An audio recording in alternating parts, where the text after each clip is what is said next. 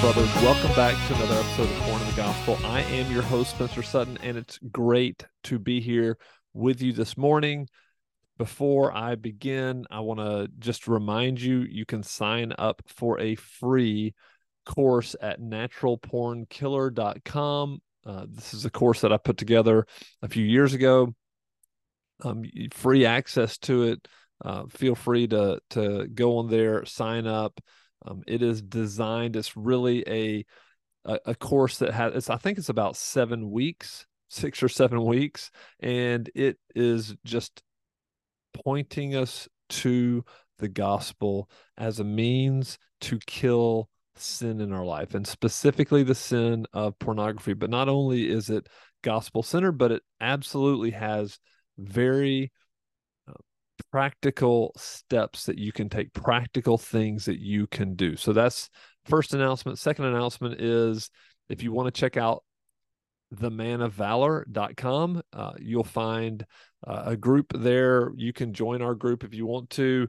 And it is a group of men who are, we're having a meeting once a week on Tuesday nights via Zoom.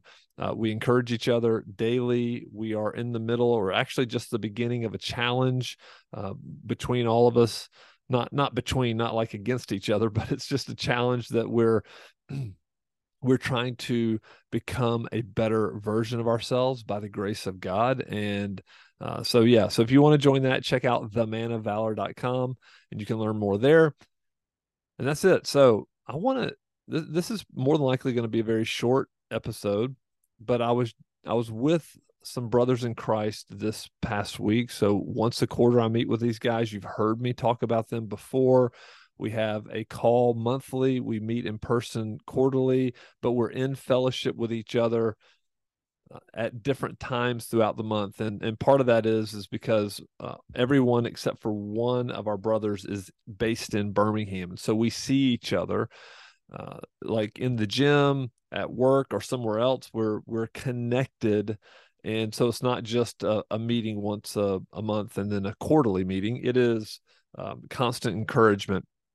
And we use an app called Voxer, which is a free app where it's kind of like a walkie-talkie app, and it's great to hear people's voice, share encouragement, text, images, whatever the case is fantastic. But the point that I want to tell you is we were together just this past Thursday, and we listened to a business owner tell a story, and I think this story is applicable to us. Now, when we get together, we are really focused on the 4 main areas that a man lives his life. Primarily, we're focused on being, which is our spiritual life, and from being the overarching domain of everything else, where everything else flows, we then look at our bodies. Like, are we being good stewards of our bodies? Our balance, so our families, how are our relationships with our wives, with our children? Are we leading well? Are we serving well? And then lastly, we look at our business. Each one of us in the group is leading people in business of some sort, whether it be in ministry, which one of the brothers runs a large division of a ministry, or whether it be running gyms or whatever else the other businesses that are there. A lot of people in the group own their own business. Others of us are working as leaders inside of a business. So that just kind of paints the picture. So we were there. So this day, we spent an entire day together, and we finished with dinner. But the day is really dedicated to, hey, how are we doing across all 4 domains? The primary domino being is the being domain. And we listened to this business owner talk about something very interesting. He talked about, as he was starting his business, he paid a consultant $50,000, which to him at that time was a lot of money. And this was probably 10 years ago. He paid this person $10,000, went to this person's house for marketing consulting about his business, and they sat down, and he was just so excited because he just knew that he was going to get the secret sauce, right? This is what you hope. When you lay down 50 grand, you are going, okay, here we go. This is going to be huge. He's going to tell me things I've never known before. So you can imagine he was excited. He took his laptop. He was like just prepared to his mind to be blown as they sat there for however many hours that day and just really went through this stuff. And so sat down, pulled out his laptop. This other person, the consultant, pulled out his, and he goes, "Okay, before we begin, let's talk about. I want you to tell me, explain to me what you're doing for marketing now, and I really want you to begin with your email marketing. Tell me about your email marketing. What are you doing currently?" And this guy, this business owner, goes, "Well, yeah, yeah, I mean, I've got a list, but I don't have like a regular email. Maybe I don't have a newsletter or about." And so the guy goes, "Okay," the consultant said, "Okay, time out, stop. All right, let's pull up your CRM. Let's open up an email and let's work on that." And so for 40 minutes, they sat there and worked on this email. And the moral of the story, and then they sent it out to his entire list to let his potential customers know what he was doing and services he was offering and how they could obviously how his services could benefit his potential client. And he said, that's all we did the entire day. And his point was, he said, let me tell you something. This is the crazy thing. I paid $50,000. I paid $50,000 to be told what I already knew that I needed to do. And his point is that most of you out there already know the things that you need to do. You're just not willing to do it. And therefore, you need to put leverage on yourself to do the things you already know you need to do. And so for this business owner, that leverage was $50,000. Now, he didn't have to pay this guy $50,000 to learn this is what he needed to do, but he did it. And had he not paid this man $50,000, he would not have written the email and created an email campaign and began to email his customers on a regular basis. And so, brothers, let me bring this around to us. Let me bring this around to us. You and I already know what we should be doing. You and I already know what we should be doing. The question is, are we willing to do it? Now, when somebody tells us, hey, you know what you should be doing? You should be fill in the blank there. It could be reading the Bible. It could be spending time in prayer. If we're talking about our bodies, it could be going to the gym. It could be eating healthy. Maybe with our families, with our wives, with our children, we already know what we need to do, but unfortunately, a lot of times we don't do those things. And so we're always looking for a special formula. We're always looking for the easy button. And so based on scripture, what I'm going to propose to you is that this life of purity and freedom from pornography and sexual sin is not a special trick. It's not a special formula. It is the day in, day out of humbling ourselves before the Lord, spending time with Him, not necessarily studying theology, but getting to know God, spending time with Him in His Word, not only hearing His Word and reading His Word, but actually studying His Word, meditating on His Word, praying His Word.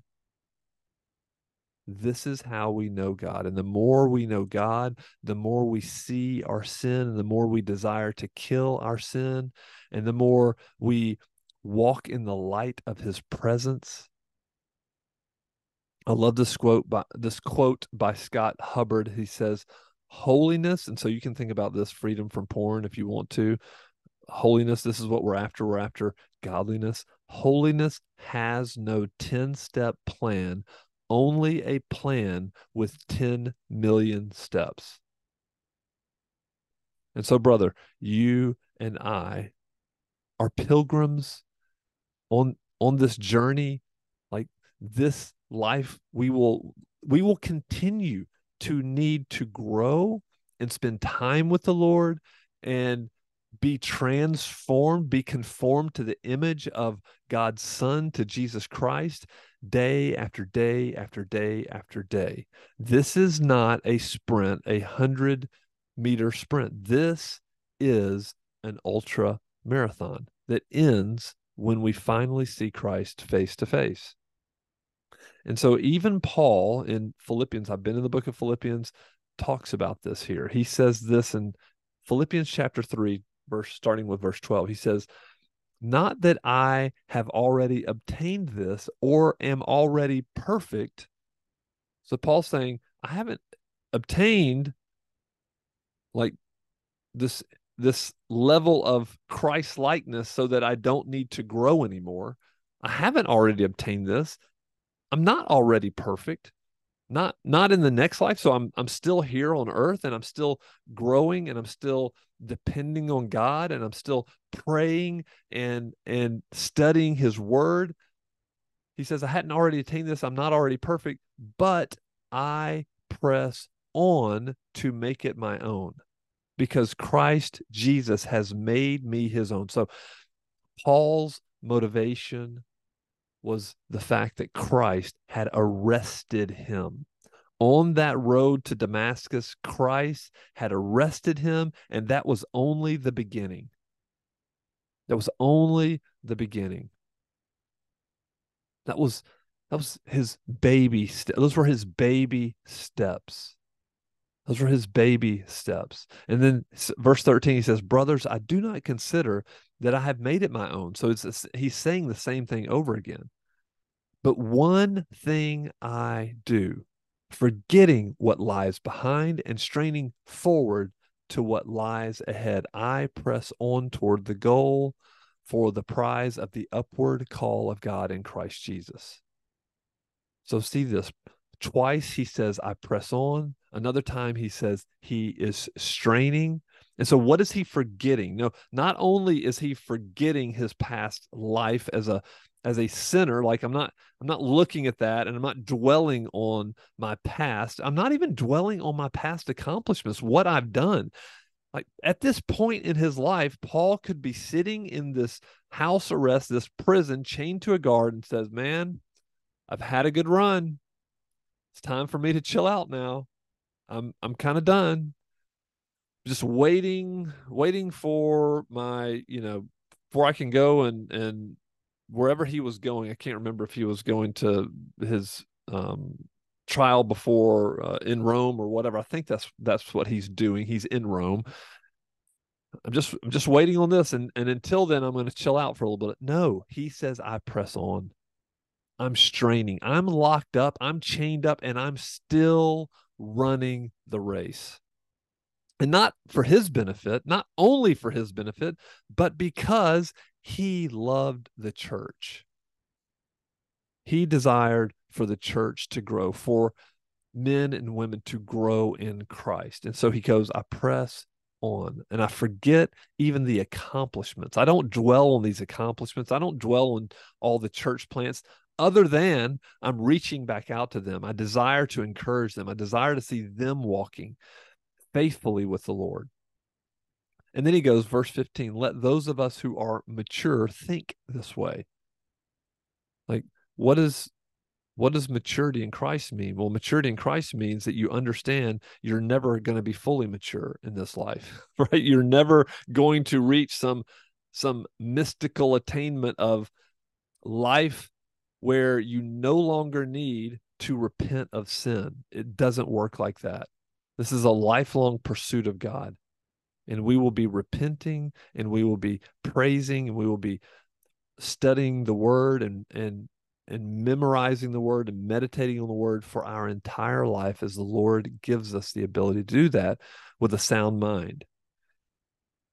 And he said, let those of you who are mature, who are at a point where you're like, wow, the closer I get to God, the more I see my sin and the more beautiful Christ becomes to me. Let those of you who are mature think this way. And if in anything you think otherwise, God will reveal that also to you. And this was a big revelation for me because, as I can remember so easily, brothers, I knew what I should be doing. For all those years that I struggled, I knew the things that I should be doing to grow and to be conformed into the image of Christ. It's the basic things. Unfortunately, sometimes the Lord knows we need pain as the leverage to change. And so the Lord, in his gracious discipline to his sons and daughters, he's gracious to discipline us. He's gracious enough to bring us low. And this is what happened with me. This is what happened with me. Before I finally said, I've had enough. I've had enough, God. I will surrender this to you and I'll do whatever it takes. And so, whereas this business coach or this business owner paid this coach $50,000, that was the leverage he needed. Sometimes you and I need pain as the leverage. And unfortunately, brother, I hope as you're listening to this, it does not take that. Because many times, this pain will have will have catastrophic impact in your life and in the life of the people that you love. I was just told this week of a brother in Christ here locally who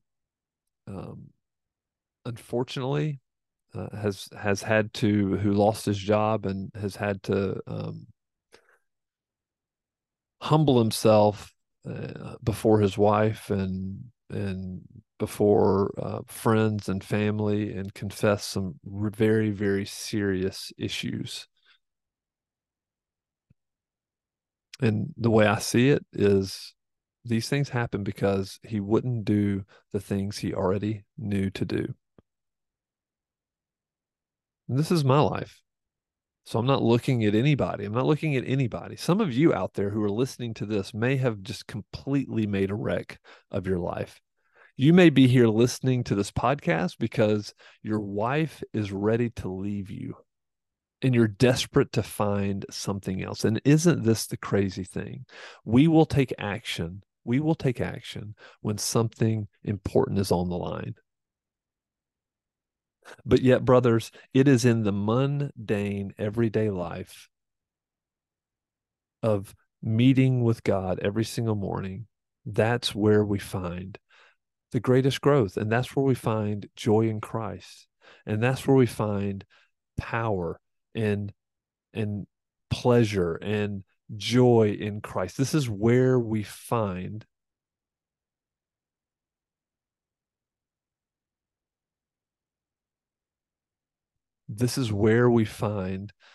God's good grace, his Holy Spirit to lead us on a day by day basis. This is not, I mean, listen, let me reverse the roles. What if somebody came to you and said, so and so, I'll give you $1 million if you go 12 months without pornography. I'll give you $10 million, $100 million. I think we'd probably find a way to do it. But that's not the motivation we need. That's not the motivation we want. And brother, your motivation, like I believe you need to think deeply about your motivation in walking in purity and holiness before God. What is your motivation? What Paul said here in Philippians as he was writing the church early in chapter 1, and they were having some some disagreements and some dissension here in the church. And so what does he do? He says, I pray that your love may abound more and more.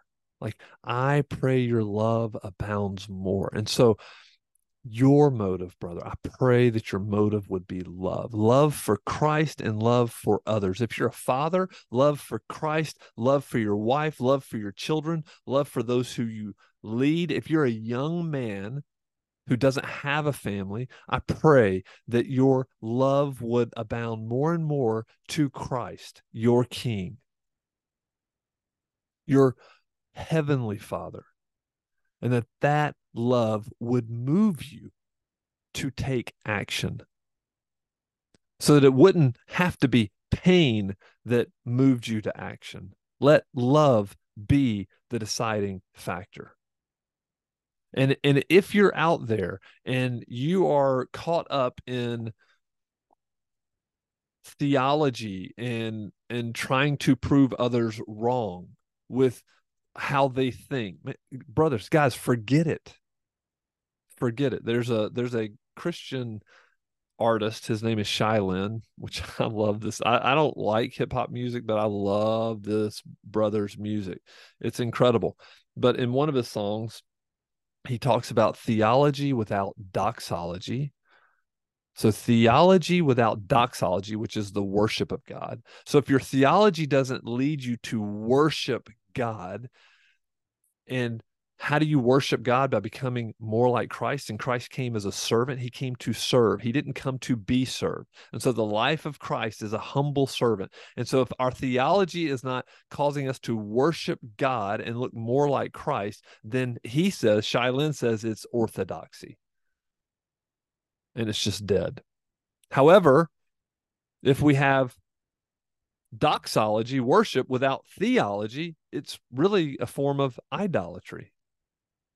And we don't want any of that. Like, we want the correct theology to lead to praise of God and doxology for the glory of Christ. And we ultimately want our theology to lead to change. And change comes when our motive, our greatest motive, is love. So this is a very humbling reminder. And Paul is a great example of this, because he didn't lord it over people. He just wanted to encourage, and he understood that men and women needed to be reminded all the time of the gospel message, all the time. This is not a one and done. This is not something that we understand and then, oh, we're just going to go throughout our life and don't need it. I mean, brothers, this is an everyday discipline that you and I need. And then what, at the end of the day, for you, brother, what does it need to look like? Like, as you grow and as you're being conformed into the image of Christ, we have to remember this life is not about you. My life is not about me. It's not.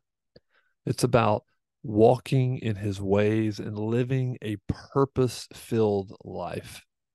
So this is what Paul said. He said, in verse 17 of chapter 3, brothers, join in imitating me and keep your eyes on those who walk according to the example you have in us. For many of whom I have often told you, and now tell you even with tears, walk as enemies of the cross with minds set on earthly things. The end goal, like the goal, your life is meant to make disciples. And so this is what Paul is the ultimate disciple maker other than Christ.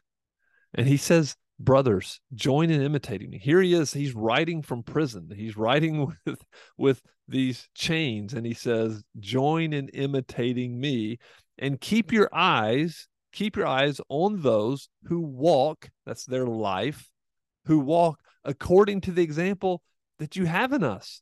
In other words, brothers and sisters, I lived with you and you witnessed my way of life. And now I want you to keep your eyes fixed on others who are living the same way that you saw we were living. Imitate me and keep your eyes fixed on these other people, because I'm not with you anymore. I'm in prison, but keep your eyes fixed on examples of men and women who are walking according to God's word who are loving, who are generous, who are hospitable, who know how to handle the word of truth, who live lives that point to the goodness and the greatness of Christ and the enjoyment they have in Christ. And so the question comes to you and to I, if someone were to follow us around, for a month and just watch the way we live, interact with people at work, at home, at the gym, at church, wherever we go, what would it be worth imitating? Could you say, join in imitating me? Brother, as you sit beside me, as you walk with me throughout this whole month, I'm not going to do anything different than I normally do. You're going to see me. You're going to see me sin. You're going to see me get angry, and you're going to see me confess, and you're going to see me, like, life is not always easy. I've got struggles in all kinds of areas of my life, but I want you to come alongside of me, because what you're also going to see is you're going to see someone who hopes in Christ, who trusts in Christ, who pursues Christ, who wants to be more like Christ, and who's authentic. It's crazy. We had this meeting this past week, the group of guys here, and one of our brothers it was just so awesome, because he said that this was a great thing that happened. He said, I tried to make every excuse not to come. I tried to make every excuse. I was so close to saying, I can't be here today. I've got too much going on. I can't do it. I can't do it. I'll do it next quarter or whatever. He said, but really what I wanted to do was I just wanted to hide. And he sat there and told us things that were going on in his life. And he was very real, and he was very raw, and he did not hold back. And do you know what he got from every one of the brothers who were around that table this past Thursday? Hey, brother, I've been there. I've done that. I get it. Me too. And how do you think that made him feel? He told us at the very end, he was like, guys, I needed this so much. I needed this so much. I needed to be encouraged. I needed to be appointed to Christ. I needed to be prayed for. I need fellowship, real fellowship, real fellowship. So none of us are perfect. None of us are. And Paul knew that too. And that's why he says, I press on. I'm going to strain. I'm going to forget what's behind. I'm going to strain. So, brothers, let me just ask you this final question. What do you know that you need to do that you're currently not doing? I can promise you, you don't need more podcasts. I can promise you, you don't need more sermons. I can promise you, you don't need another course. Even though at the very beginning of this podcast, I said, hey, if you want a course, I've got one for you. You don't need to read another book on pornography, although I think it's great to study and understand the issue very, very well. You just need the commitment to do the things that you already know to do. And then guess what? God changes you. He does it. He does the work because he deserves the glory and desires the glory. If it were up to me, I would be patting myself on the back and saying, look at all the things that I did to find freedom from pornography. But that's not the way it was. Like, God did it. And so submit yourself to the things that you already know you need to be doing and do them every day. No days off. This is where the wartime mentality comes into place. Like, you are a soldier, and every day there's an enemy, and every day we have to put on our armor, and every day we can't afford to have this peacetime mentality and fall asleep. That's why Scripture says stay awake. That's why Scripture says be sober minded. That's why Scripture says think this way. Scripture doesn't say just think however you want to. No, no, no, no. Think. Use your mind. Use everything that's within you out of a motive of love, like love for God, love for Christ, love for others. And then just understanding that it's the Holy Spirit that does the work in you. He's the one that changes you. All right, brothers, that's it. That's what I want to share. It was not as short as I thought it was going to be. I just praise God that you are seeking, that you're learning, that you desire to change. I mean, the challenge becomes when we stop desiring to change and we give up and we lose hope and we say, "Oh, this will never happen." Man, may God give you the courage to keep going. May He give you the courage and the endurance to keep going. All right, brothers. See you next time on another episode of Pouring in the Gospel.